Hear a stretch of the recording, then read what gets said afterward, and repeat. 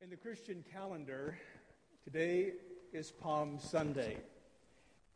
It's a Sunday when we remember Jesus' entry into Jerusalem at the beginning of the week that we call Passion Week or Holy Week, the week that would culminate in the crucifixion and resurrection. Jesus and his followers had come to Jerusalem to celebrate Passover. Passover was the great festival that commemorated the Exodus from Egypt. At Passover, the Jews remembered how God had delivered them from bondage and how he had redeemed them by the blood of the Passover lamb. For those who were privileged to celebrate Passover in the Holy City, this was probably the most anticipated event in the year.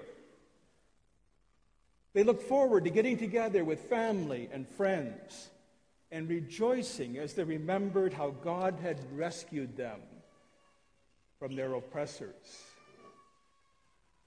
And now, Jesus, the one whom John the Baptist had described as the Lamb of God who takes away the sin of the world, now Jesus comes in to Jerusalem to celebrate Passover. However, as he joined the joy-filled throngs, Jesus knew that before the week was out, all that joy would turn to sadness. All four of the Gospels tell us that as Jesus approached Jerusalem, he sent two of his disciples ahead of them to a village to get a donkey. And there they got the donkey, put their clothing on the donkey, and Jesus sat on the donkey to enter the city of Jerusalem. We read that as they did so, many people took off their cloaks and spread them on the ground before Jesus. Others cut down palm branches and again laid them on the ground before him. And they shouted, "Hosanna! Blessed is he who comes in the name of the Lord." As you read the accounts, it's obvious that Jesus had carefully orchestrated the way he was going to enter the city of Jerusalem. But why did he choose this particular mode of transport? Sitting on a donkey. What was he trying to convey by entering the city that way? To answer that question, we really need to turn the calendar back 500 years and go back to the time when the Jews were returning from exile, when they were rebuilding the city and rebuilding the temple. You see, in the 6th century before Christ, Judah had fallen to the Babylonians.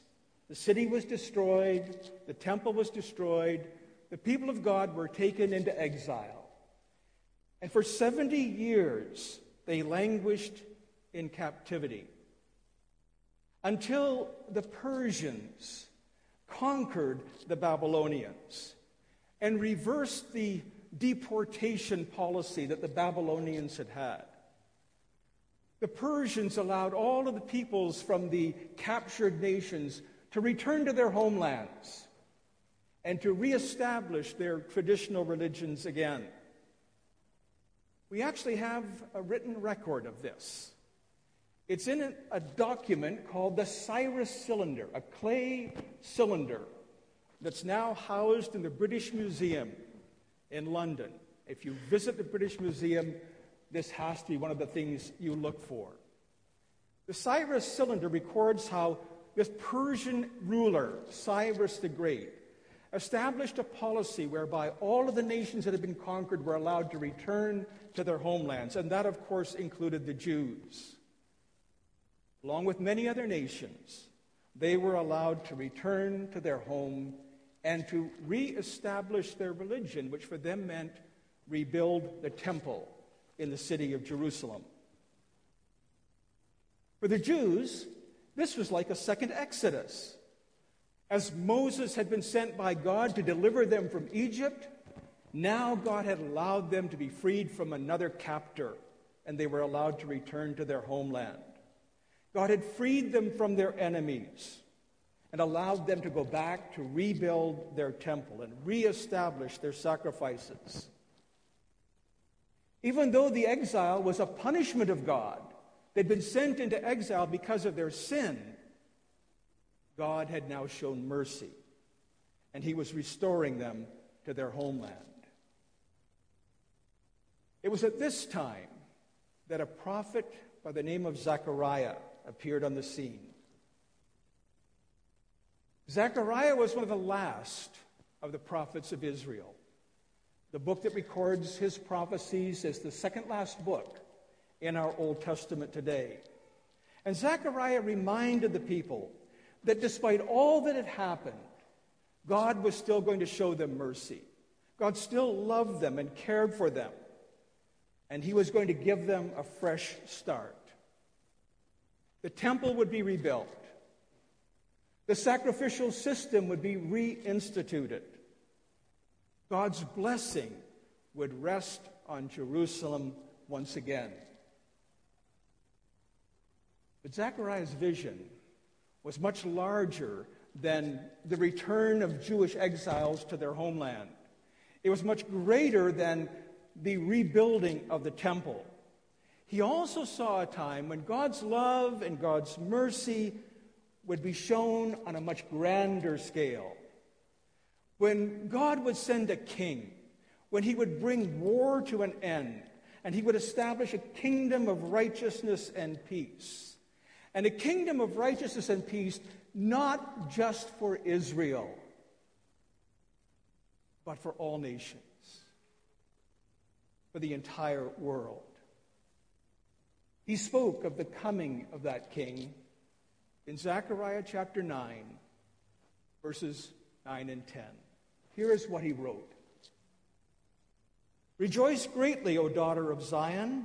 Shout, daughter of Jerusalem. See, your king comes to you, righteous and having salvation, gentle and riding on a donkey, on a colt, the foal of a donkey. I will take away the chariots from Ephraim and the war horses from Jerusalem, and the battle bow will be broken. He will proclaim peace to the nations. His rule will extend from sea to sea and from the river to the ends of the earth. So wrote Zechariah. Fast forward 500 years. Now Jesus is about to enter Jerusalem. And how does he choose to do so? On a donkey, on a colt, the foal of a donkey. Jesus knows the scriptures. He's familiar with the prophecy of Zechariah, and he deliberately chooses to enter the city in the very manner that Zechariah had described. What was he saying by doing this? Well, surely he was saying, I am that king of whom Zechariah spoke. I am the one in whom God's plan for the salvation of humanity is coming together. I am the one who's going to bring a universal kingdom, a kingdom of righteousness and peace.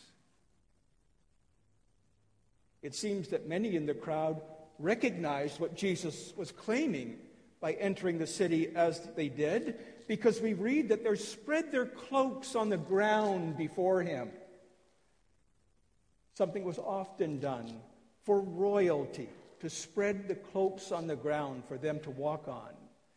We actually have an example of this in the Old Testament in 2 Kings chapter 9, when an army officer by the name of Jehu was selected to be the king. And according to verse 13 of 2 Kings 9, when his fellow officers heard that Jehu was to become king, quote, they quickly took their cloaks and spread them under him on the bare steps. Then they blew the trumpet and shouted, Jehu is king. They spread their cloaks on the ground to acknowledge that he who was their peer was now their king. Matthew also tells us that the crowd shouted, "Hosanna to the Son of David! Blessed is he who comes in the name of the Lord." And that expression, Son of David, isn't just an indication of the genealogy of Jesus. It's a title. It's a title that goes back to a messianic promise found in 2 Samuel chapter 7, where God spoke to the prophet Nathan concerning David and David's offspring. Nathan conveyed the message that the Lord had given him to David, and he said this. The Lord said, "When your days are over and you rest with your ancestors, I will raise up your offspring to succeed you, your own flesh and blood, and I will establish his kingdom. I will establish the throne of his kingdom forever." He was talking about the Son of David. And now the crowds welcome Jesus into Jerusalem as the Son of David. Hosanna to the Son of David. In the third gospel, Luke makes it even more explicit that when the crowds were welcoming Jesus, they welcomed him as king. In Luke, we read, the crowd said, "Blessed is the King who comes in the name of the Lord." When Jesus entered the city of Jerusalem that first Palm Sunday, he did so as the fulfillment of God's promise to send a messianic king, one who would bring universal rule of righteousness and peace. They recognized that Jesus was the Messiah, but they had little understanding of how he would fulfill his messianic role. They hailed him as their king, but Jesus would not fulfill the expectations that they had of him as king. No doubt many of them assumed that if Jesus was the Messiah, he would liberate them from Rome, the great oppressor that they had to deal with in their day. Surely, if he was the king, he would raise an army, and they would crush the hated Romans. And once again, Israel would enjoy freedom from external control. But what the crowds were expecting and what Jesus intended to do were poles apart. He had no intention of declaring war on Rome, of delivering the Jews from the Roman oppressor as God had delivered Israel from the ancient Egyptians. He had no intention of raising an army and achieving rule by force of arms. He was going to bring salvation to his people, but he would do so not by military conquest, but by offering himself as a sacrifice for sin. The way he would redeem his people was not through killing their enemies, but through dying at their hands. The victory he was going to win would not be won on a battlefield. It would be won on a Roman cross. So when Jesus came to Jerusalem at the beginning of Passion Week, he came in fulfillment of the prophecies of Zechariah. He came not as a military commander astride a war horse, but as the prophet predicted, he was gentle and riding on a donkey and on a colt, the foal of a donkey. That was Sunday. On Thursday of that week, Jesus would celebrate Passover with his disciples for the last time. After the meal, Jesus led his disciples out towards the Garden of Gethsemane, where he would be arrested, and ultimately that would lead to his crucifixion. On the way to the Garden of Gethsemane, he told his disciples that they were soon going to abandon him, When it came to the hour of trial, they were going to desert him. And once again, Jesus turned to the prophet Zechariah. In Zechariah 13, verse 7, we read these words, "Awake, O sword, against my shepherd, against the man who is close to me, declares the Lord Almighty. Strike the shepherd, and the sheep will be scattered, and I will turn my hand against the little ones." So said Zechariah. Matthew 26:31 records that Jesus quoted a portion of that text as he reminded his disciples of the trial they were about to undergo and the fact that they were going to desert him. And so he says, "This very night you will fall away on account of me, for it is written, I will strike the shepherd, and the sheep of the flock will be scattered." Jesus, of course, saw himself as the shepherd whom God would strike. He saw his disciples as the sheep who would be scattered, and they all abandoned him after his arrest. Jesus knew that he had come to Jerusalem not to sit on a throne, but to hang on a cross. And he knew that this was God's will for him. Earlier, he had told his disciples as they were on their way towards Jerusalem that the Son of Man would be betrayed to the chief priests and the teachers of the law, condemned to death, and turned over to the Gentiles to be mocked and flogged and crucified. Jesus knew what awaited him and that this was God's plan for him. The idea that God would strike the shepherd, that God would cause Jesus to suffer, may strike us as strange, may even strike us as offensive, but it's a thoroughly biblical concept. In Isaiah 53, the prophet says, "We considered him," the suffering servant, "we considered him stricken by God, smitten by him, and afflicted. And it was the Lord's will to crush him and cause him to suffer."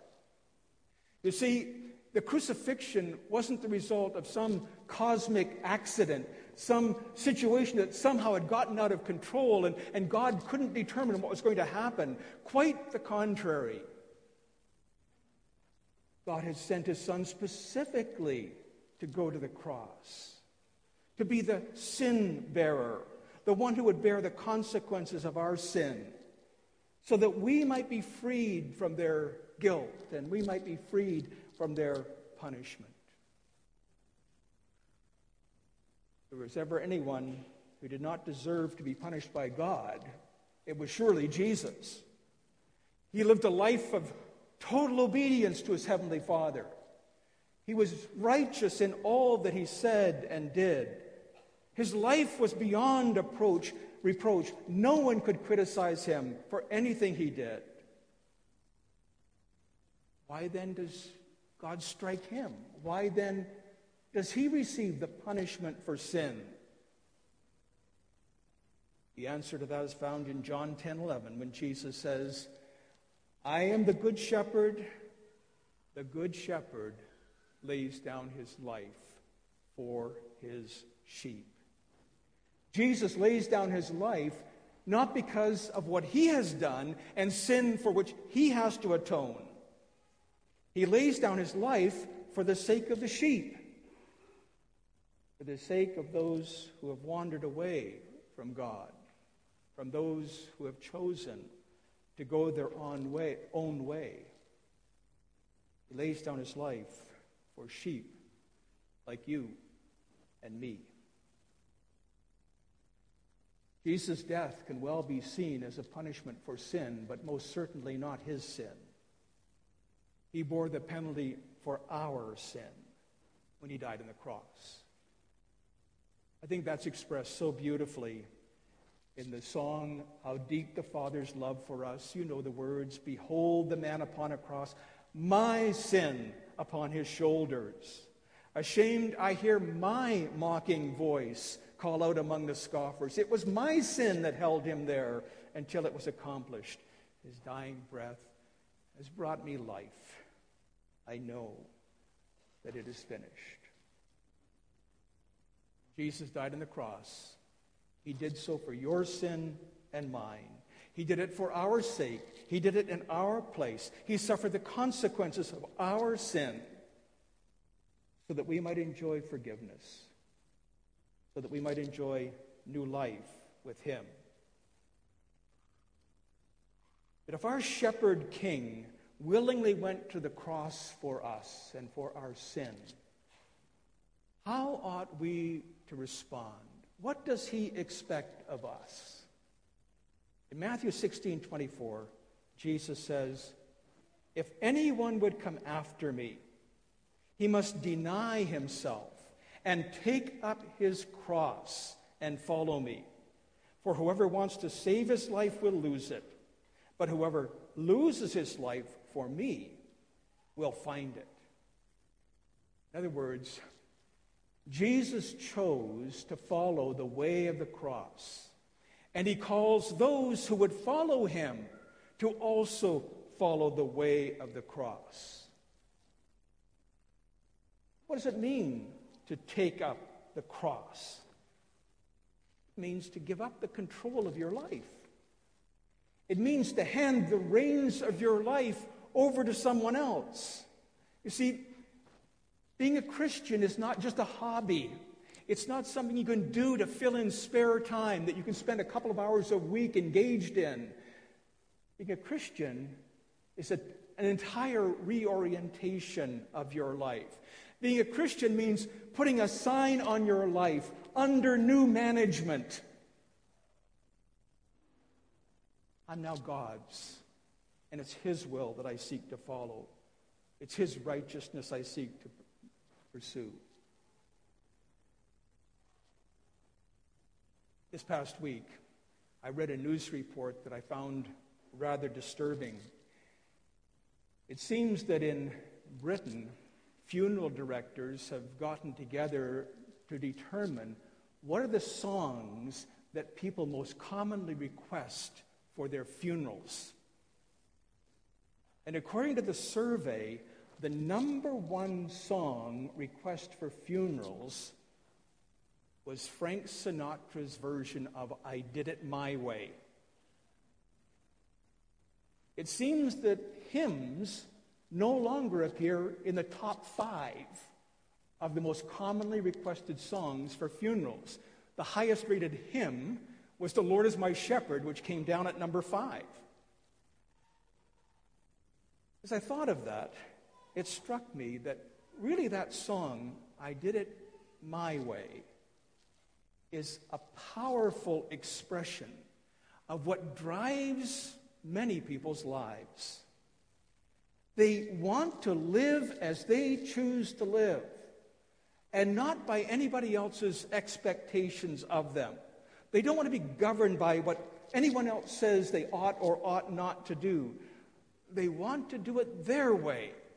We might well describe that song, I think, as the anthem of secular humanity. The singer proudly proclaims, "I acknowledge nothing greater than myself. I am my God, and I want to do God's will." The sentiments in that song could hardly be in sharper contrast than they are to the words of Jesus, who said that he came not to be served, but to serve, and to give his life as a ransom for many. So we really have a choice. How do we want to live?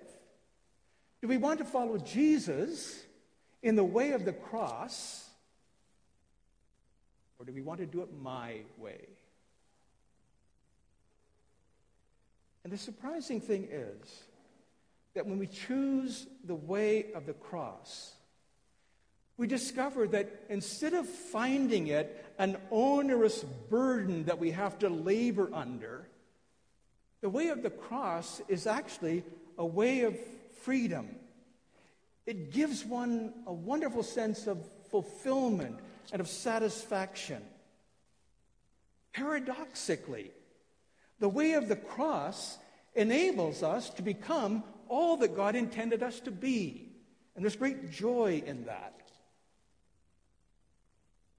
George Matheson, I think, expressed it very well in an old hymn when he wrote, "Make me a captive, Lord, and then I shall be free.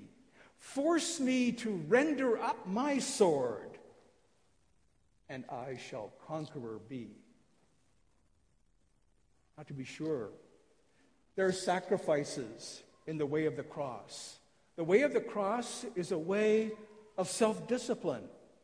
It requires us to lay aside anything that might come between us and God, that might hinder our relationship to our Lord. There are sacrifices to be made in the way of the cross. But the rewards far outweigh any of the sacrifices. When I was a boy, one of my heroes was the 19th century missionary to Africa, David Livingstone. David Livingstone, of course, was known as a great explorer, as a medical missionary, as someone who fought against the slave trade. And he underwent a great deal of deprivation in order to follow his Lord in the way of the cross. But he wrote something about what the way of the cross had cost him. And I want to close by reading some of Livingstone's testimony of what the way of the cross cost him. People talk of the sacrifice I have made in spending so much of my life in Africa.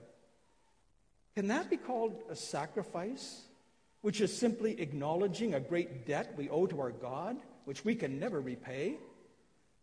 Is that a sacrifice which brings its own reward in healthful activity, the consciousness of doing good, peace of mind, and a bright hope of a glorious destiny? It is emphatically no sacrifice. Rather, it is a privilege. Anxiety, sickness, suffering, danger, foregoing the common conveniences of this life, these may make us pause and cause the spirit to waver and the soul to sink. But let this only be for a moment. All these are nothing compared with the glory that shall later be revealed in and through us. I never made a sacrifice. Of this we ought not to talk when we remember the great sacrifice which he made for us, who left his Father's throne on high to give himself for us. Let's pray.